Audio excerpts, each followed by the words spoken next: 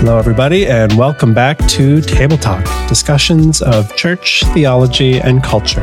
My name is Luke Burrow. I'm the Family and Ministry Coordinator here at CBC Ilderton. With me, as always, is our lead pastor, Andrew Hall. You join us this week for the second part in a little two-part series that we are doing on identity and on Christian identity. Last week, we spent some time thinking about the concept of what identity is and how people are generally trying to define and understand their identity in our world today. But we want to spend this week talking in a little more depth. We kind of touched on this at the end of last episode about how our identities are redefined as God's people. We've got some thoughts about that we want to talk about. And so, Andrew, as we jump in here, why don't you frame up this discussion for us, what you're thinking and maybe a little bit of where we're going to be going. For sure. Everybody has a story to their lives. And the story that we have of our lives actually shapes our identity. We don't realize it, but where I grew up, the family that I was born into, the community that's around me, the values that those people embrace, they all start to form this bigger story. Yeah. And so as I have this story, it shapes me for the rest of my life. And then there are the good, the bad, the ugly that happen to us. So one of the things then that happens is that we all have moments in our lives that are joyful, and we look back on them when they're full of happiness. But for some people, there are some very traumatic moments, very trying moments. And that can be an accident, it can be abuse, it can be all sorts of things. And as a result of that, those things profoundly shape the story of our lives too, in terms of how we look at people, how we trust people, and how we interpret the world around us. Do I have a personality that wants to risk, or am I more risk averse? And so we have all sorts of things that shape us, and they shape our identity, and they actually get into some of the core bits of we can talk about nurturing versus nature versus nurture, but there are aspects. It's not just that I've received a DNA from my parents, but there's also things that have happened to me that have shaped the story of my life. Yeah, up until right now, I hadn't thought to put those categories together, but as we understand this pretty well-known concept of nature versus nurture, the things that shape you that are sort of part of your DNA and the things that are a part of your upbringing, really, you could understand the nurture side of that as being a story, as being a narrative, as being the entirety of who you are and what you've experienced up to that point really can be understood as a narrative with a beginning and a middle, and I guess eventually an end, but at least certainly reaching up to the present day. And I think that's a good way of thinking about it. I think that kind of helps us frame up the ways then that we have a new identity given to us as God's people. Yeah, when one of my friends told me a story in college, it took me back because he was describing how he found out that he had a brother, and that brother had been given up for adoption. And when they met, they looked alike. They had a similar part to their hair, same mustache, different color of hair, but he knew his brother right away by the gait of his walk. And it was just this uncanny resemblance to himself and to his mother. And as a result of that, he was like, wow, like we've never met. So there's an aspect of nature there. Yes, for sure. But certainly nature does not, we are not constricted by the fact that, I want to be careful here, but grace does not destroy nature. Grace redeems it. And so I don't want to give the sense that we can overcome nature, because that's the modern idea that we can just overcome nature and what has been defined by nature. But there is a sense in which we are not just people who have been born into a certain family with a certain nature, there's the possibility that we can forge a new identity. And the way that happens is that there's a new story that starts to surround our lives. So again, I go back to the example of adoption. My friend who in college, who met his biological brother, and by all accounts, they had lived very different lives. But that was because while they had similarities in terms of their appearance and their gait, they also had some fairly significant differences because of how they had been raised. And so that had really caused a different trajectory in their lives. So for us then, understanding that we can start to move in different directions because of the nurturing that happens to us becomes very important. We can be shaped by a different, bigger story, and we call that a meta narrative. Just meta being an overarching, a narrative being that story. We can be shaped by a new story, which gives us a new hope for the future. And that's really important. I think especially recently, I've noticed that there's been more discussion in books and in articles and blogs and things like that about the importance of story and the importance of narrative, and how we as human beings are wired as being in the image of God, as people who are really wired to think in stories and in narrative. And it's very important then that as the Lord has given us his word, that word is a narrative. It's a story from Genesis to Revelation. It's a new narrative, really, that can take the place of the narrative of our lives as we've experienced it, and can help us then form a new identity. And that's what we want to spend some time here for the rest of our episode talking about. Is we actually see examples of this in Scripture. We see examples of people who have one particular story, one understanding of themselves and of their lives, and then God gives them a new identity through giving them a new story. And while there are plenty of examples, I think we've both sort of identified the Exodus, Israel being rescued out of Egypt, as being a really crucial and important one. Maybe the most crucial and important in the whole Old Testament, for sure, and a huge, huge part of where the rest of the Bible flows out of. And so let's take a little bit of time to talk about that. What are your initial thoughts about that, Andrew? So the Exodus is, I would say, the driving storyline for understanding redemption in the Bible. It's crucial. After you get past Exodus, the primary metaphor that people go back to over and over is the Exodus. Isaiah looks forward to a new Exodus. Mark portrays the new Exodus having come in Jesus. There's Exodus language. Jesus is a type of Moses. He is the true and greater Moses. But we need to understand what happened before. What happened before Israel experienced the Exodus? So we all know God had chosen Israel to be his chosen people. He had given Abraham a promise: you'll be the father of a great nation, more numerous than the sand and the seashore and the stars in the sky. But your people are going to go into Egypt and become slaves.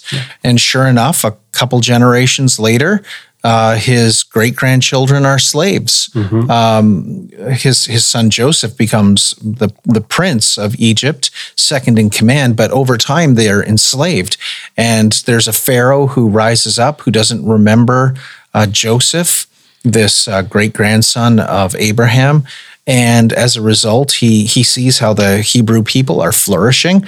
They enslave the Hebrew people, and they even begin a process of seeking to commit genocide, having the infant boys killed.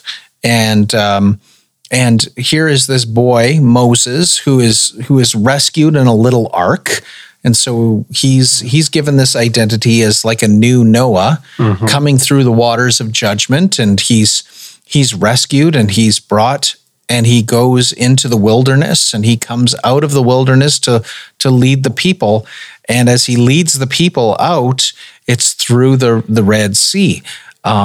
But the people struggle, and they come to Mount Sinai, the mountain of the Lord. This is where Moses has received a revelation from God that's where the burning bush was, and Moses had been told that the Lord was sending him back to Pharaoh, and so now he's going to return back to this place, this mountain. And so he brings a ragtag group of people who've been slaves, 600,000 men plus women and children, and they have lived their entire lives, probably for a couple of generations, as slaves. Yeah. And so their whole identity, the story of their lives, the story of them as a people group has been forged around the identity of, we're slaves. We don't have value. Our value is in our work. We are subjugated to Pharaoh.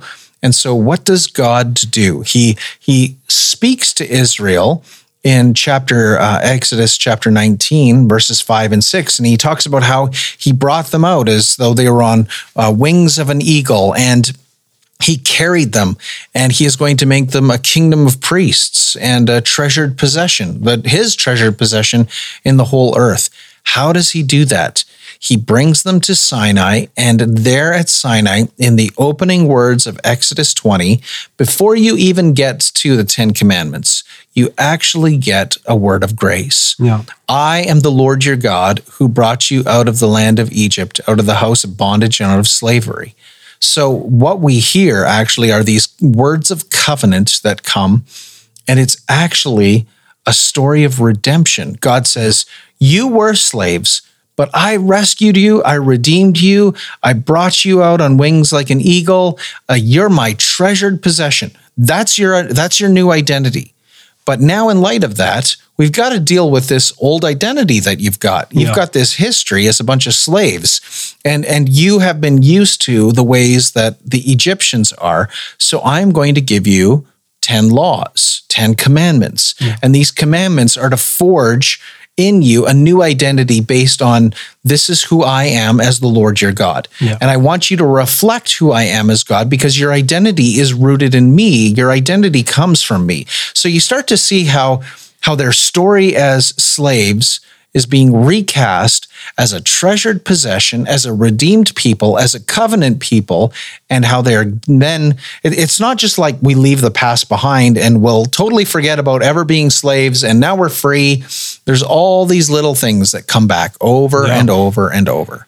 And so as a result of that, God is seeking to forge a new identity. This story, the Exodus story, becomes paramount in terms of understanding the flow of God's redemption throughout the rest of the Bible. He begins with grace and he reframes us with his commandments. Yeah, this is the first time we really see that play out in its fullness in the Bible, but it's certainly not the last time. The Exodus in so many ways served as sort of a precursor to the ultimate story of redemption and what God would continue to do throughout the Old Testament and into the New, especially with Christ. That all, as you were listening to this, listener, you've probably had the thought that, oh, that sounds pretty familiar. What the Lord did with Israel is not dissimilar to what the Lord has done with us as well. And so that brings us then into the New Testament, where we see these things are certainly still at play, and both in the Gospels, in the life story of Jesus, but also afterwards, as the apostles look back on Jesus' life in their letters, there's lots of this discussion as well. And I think you had something in mind from the book of Galatians, if I'm not mistaken, that leads us right into this point. Yeah, so let's start with the Apostle Paul. He comes as a Jew, and he has been zealous for the cause of Judaism. Yeah. He thinks that he's upholding the covenant of God. He's trying to eliminate the threat by killing off Christians. He has this encounter with Jesus on the Damascus Road in Acts chapter 10. Acts 9, Acts 10. My brain is foggy here right now. He sees Christ, and he'll describe himself in 1 Corinthians 15. I think it's verses 9 through 11. He says that he was as one untimely born. Mm-hmm. So he picks up this image of Israel that God found Israel on the road as a child that was just abandoned. Ezekiel 16, the opening verses of Ezekiel 16 tell us this story. And as a result of being found, God takes Israel and turns her into his beautiful bride. Yep. And so then this picture of adoption, Paul sees this picture of being adopted into God's family as a critically important idea. It becomes a driving picture. Family is the driving picture for Paul in terms of what the church is. Mm-hmm. But adoption actually is this way of identifying how Gentiles become part of the covenant people of God. So you don't have to have been born you're not born as a child of God. You become one by adoption. You're chosen. You're brought in. He'll use this language in Ephesians 1 that he's predestined you for adoption as sons to the praise of the glory of his grace. And the book of Galatians is this idea of God takes people who look nothing like his people, and they're adopted. You can think of the story of Ruth, that Ruth says to Naomi, here is this Moabite woman. She says, your God will be my God. Your people will be my people. And that's what adoption is. It's a bold statement. It's a bold statement. So I have a sibling who's adopted. And my sibling was adopted at about the age of 2.5 and brought into the home and born to a different family, born in with a different social structure, different environment, all sorts of challenges. Now, my sibling doesn't forget the past that they had, but by being adopted into our home, there was this new structure. There was new rules. There was a house full of kids because there were 4 older siblings. There's all sorts of dynamics that went on. And so all of a sudden here, my sibling adopts not just our last name, but also adopts the values of our home, the culture of our home, the people that are our friends, the church environment. And as a result, that shapes my sibling's life for the rest of their life. It sets them on a different trajectory. And that's very much what the gospel does. When Jesus loves us and he comes to rescue us, he is rescuing us out of sin and bondage, just as Israel was in sin and bondage as slaves in Egypt. And he brings us by his death and resurrection into a new family, gives us a new name. He even gives us a new family order. That's what we might call the law. The law is just a new family order in terms of how we're going to function as family so that we might live to the praise of his glory and his grace. And so just as God brought the people of Israel out of slavery and into a new covenant relationship with him, and as he continued to build up that people until the time of Christ, and now the Gentiles, which is most of us here listening to this, we are brought in by adoption into that same family. We adopt that same story, and that really forges in us a new identity where our story now becomes one of God as our Father, of our former life in slavery, condemnation under the law, and through the gospel, our adoption as children and our forgiveness and the imputation of righteousness in Christ. This is our new identity as God's people, and very different from what we spoke about last week. And this is how we find our identities in God's word and in what God has been doing ever since the very beginning, because the whole Bible from start to finish is the story of God doing this, and the end of eternity, or the end of life in this world and into eternity, will be the playing out of this exact story that we all as God's people find ourselves in. We're going to spend the rest of our lives, though, fighting against the former story that we had, and that's right. So we're just as my sibling was declared by a judge to have the same last name as me. That didn't erase the fact that they had a former history and former story, and so in the same way, while the gospel declares us by faith, we are declared righteous, we are declared justified, we are children of God, we still have the struggle of the flesh, that we have an old story that we live. We're fighting not to live by. We're living by the Spirit, who has given us a new way to live. And so we shouldn't expect that just everything gets erased and our past disappears, but rather we ought to expect that we're forging a new path because we've been declared righteous. We've been given a new name. We're part of a new family. We've got a new identity, and we move forward. Absolutely.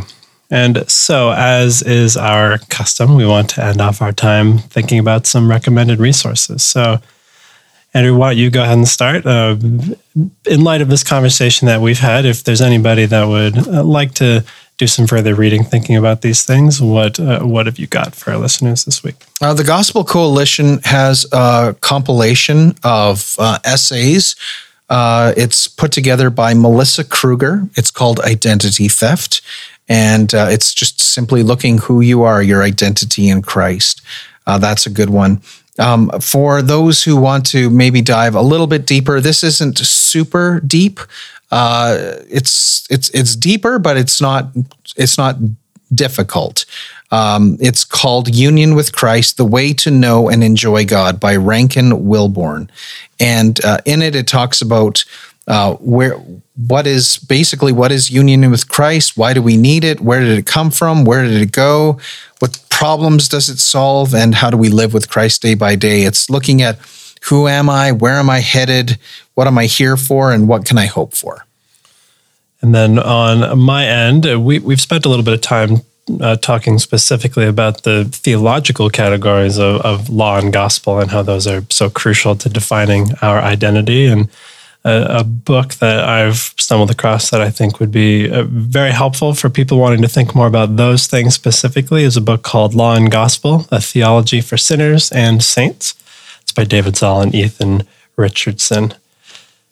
So with that, we are now wrapped up with this little 2-part series we're doing on Christian identity. Next week, we'll be back with maybe a slightly lighter topic, one that's more maybe pop culture related, a little bit than what we would normally do, but one that we're looking forward to. Until then, I hope you all have a wonderful rest of your week, and we will see you then. God bless. Bye, everybody.